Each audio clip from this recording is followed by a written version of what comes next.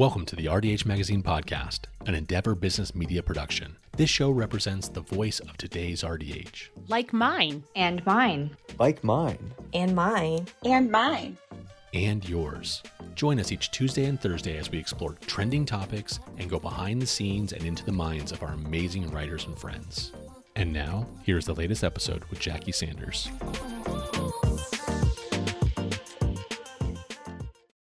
Hello and welcome back to our listeners. This is Jackie Sanders with RDH Magazine, and today I am spending some time with my new friend, India Chance. Good morning, India. How are you today? Good morning, Jackie. I'm great. I'm so happy to be here. Excited to speak with you today. Well, it's nice to get to hang out with each other, not being in the aisles of a conference and trying to talk over the top of everybody and get to our next meeting and all those things exactly come along. Yes, exactly.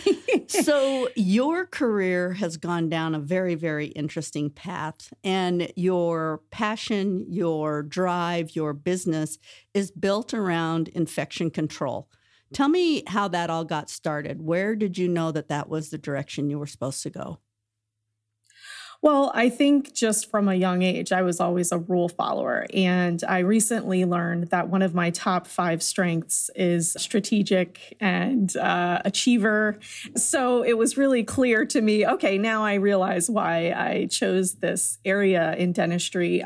For me, I was always intrigued with infection control and compliance and following the rules. It's always been very important to me, huge part of my practice philosophy. I think when I first kind of took a look at, do I want to go down this path, as I started to get involved, I'm like, yeah, this is for me. I was actually consulting with a client that was referred to me. I was still seeing patients clinically, and somebody called and said, hey, you've got a great business acumen. This office is brand new. They need to help. They need some help with building a dental hygiene department. And I said, okay, great, I'll try it. I've been wanting to get out of the operatory, so I'll do that. One of the first things that I tackled was creating a CE program for the team, because I think that education is really important. It helps with team building. It helps with longevity of employees and things like that.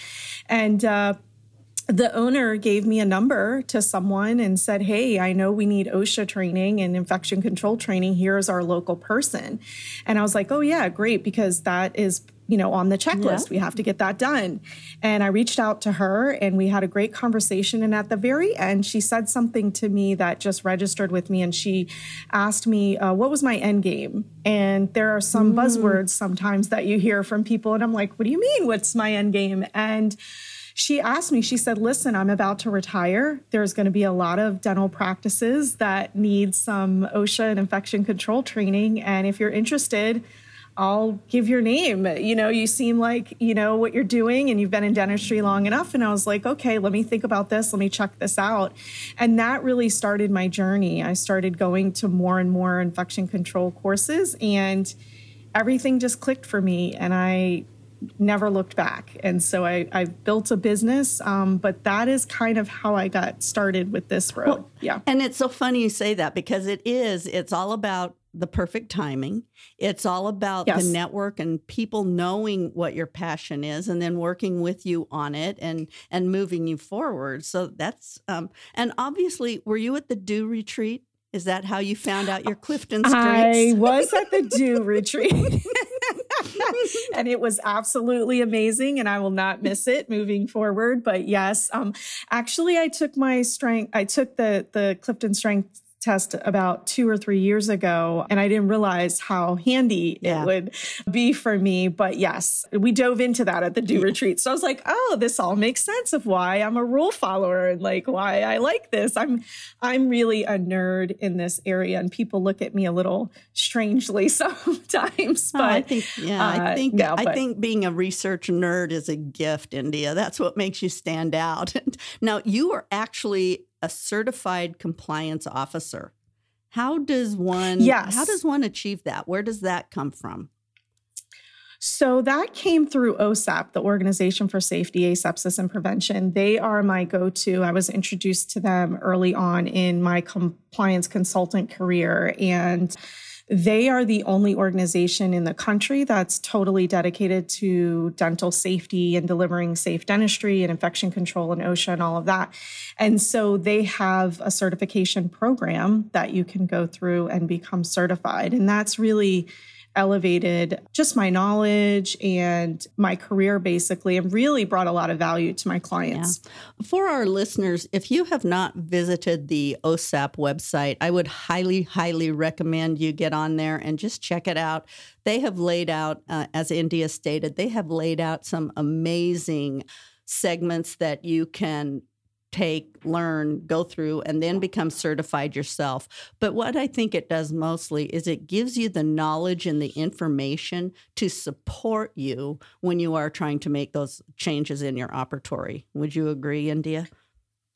Absolutely. They pretty much are, like I said, my go-to resource. The website is much more, you can navigate it a lot easier than maybe perhaps the CDC website and things like that. Sometimes you can go down a rabbit hole on the CDC website, but OSAP takes all of the most important things from all the different websites that, really are, some of them are regulatory agencies, some of them are just resources, research resources, and they just organize it, and it's really, really great. And the website is osap.org. Again, they have a ton of information. What I do like, what they have is a kind of like a huddle topic that you can share with your team. So they've got some great things that you can use in your practice. Yeah. Once again, if you guys didn't get that, it's OSAP, OSAP.org.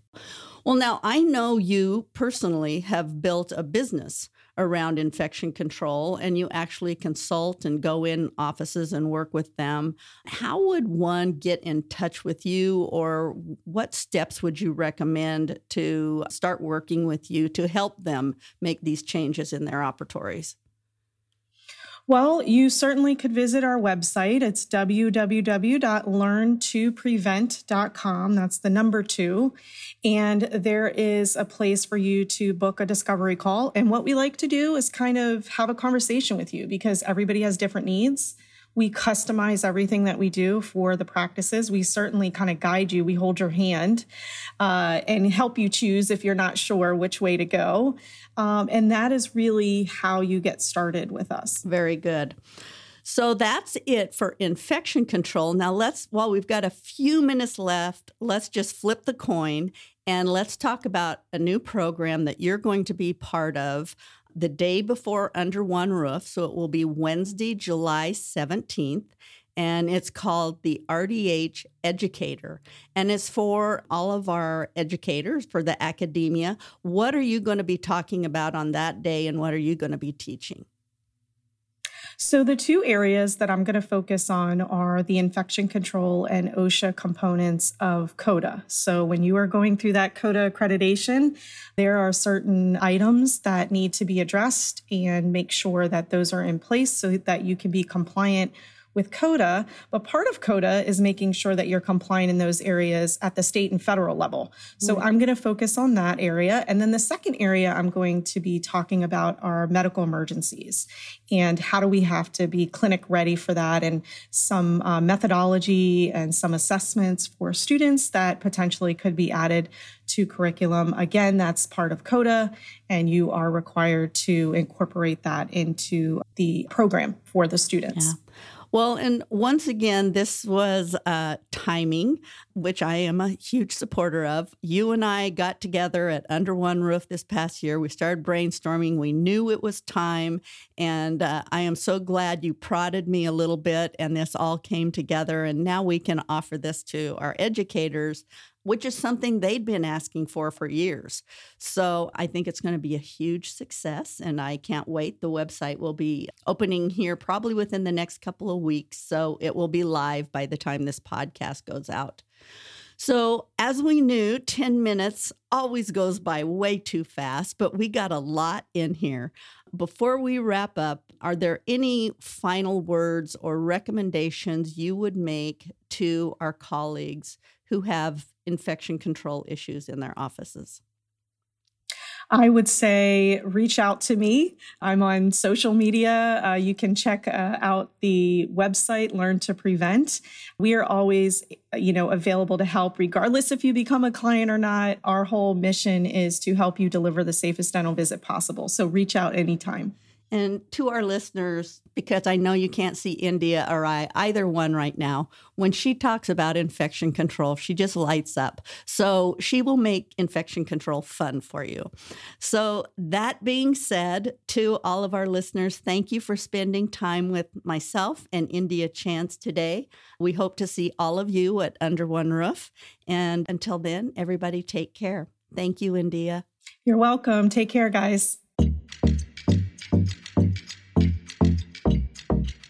Thank you for listening to this episode of RDH Magazine Podcast. We hope you enjoyed this interview. Hit that subscribe button and join us next Thursday for another conversation with Jackie Sanders. Find us on social media, visit our website, and sign up for one of our amazing newsletters to keep up to date with your profession.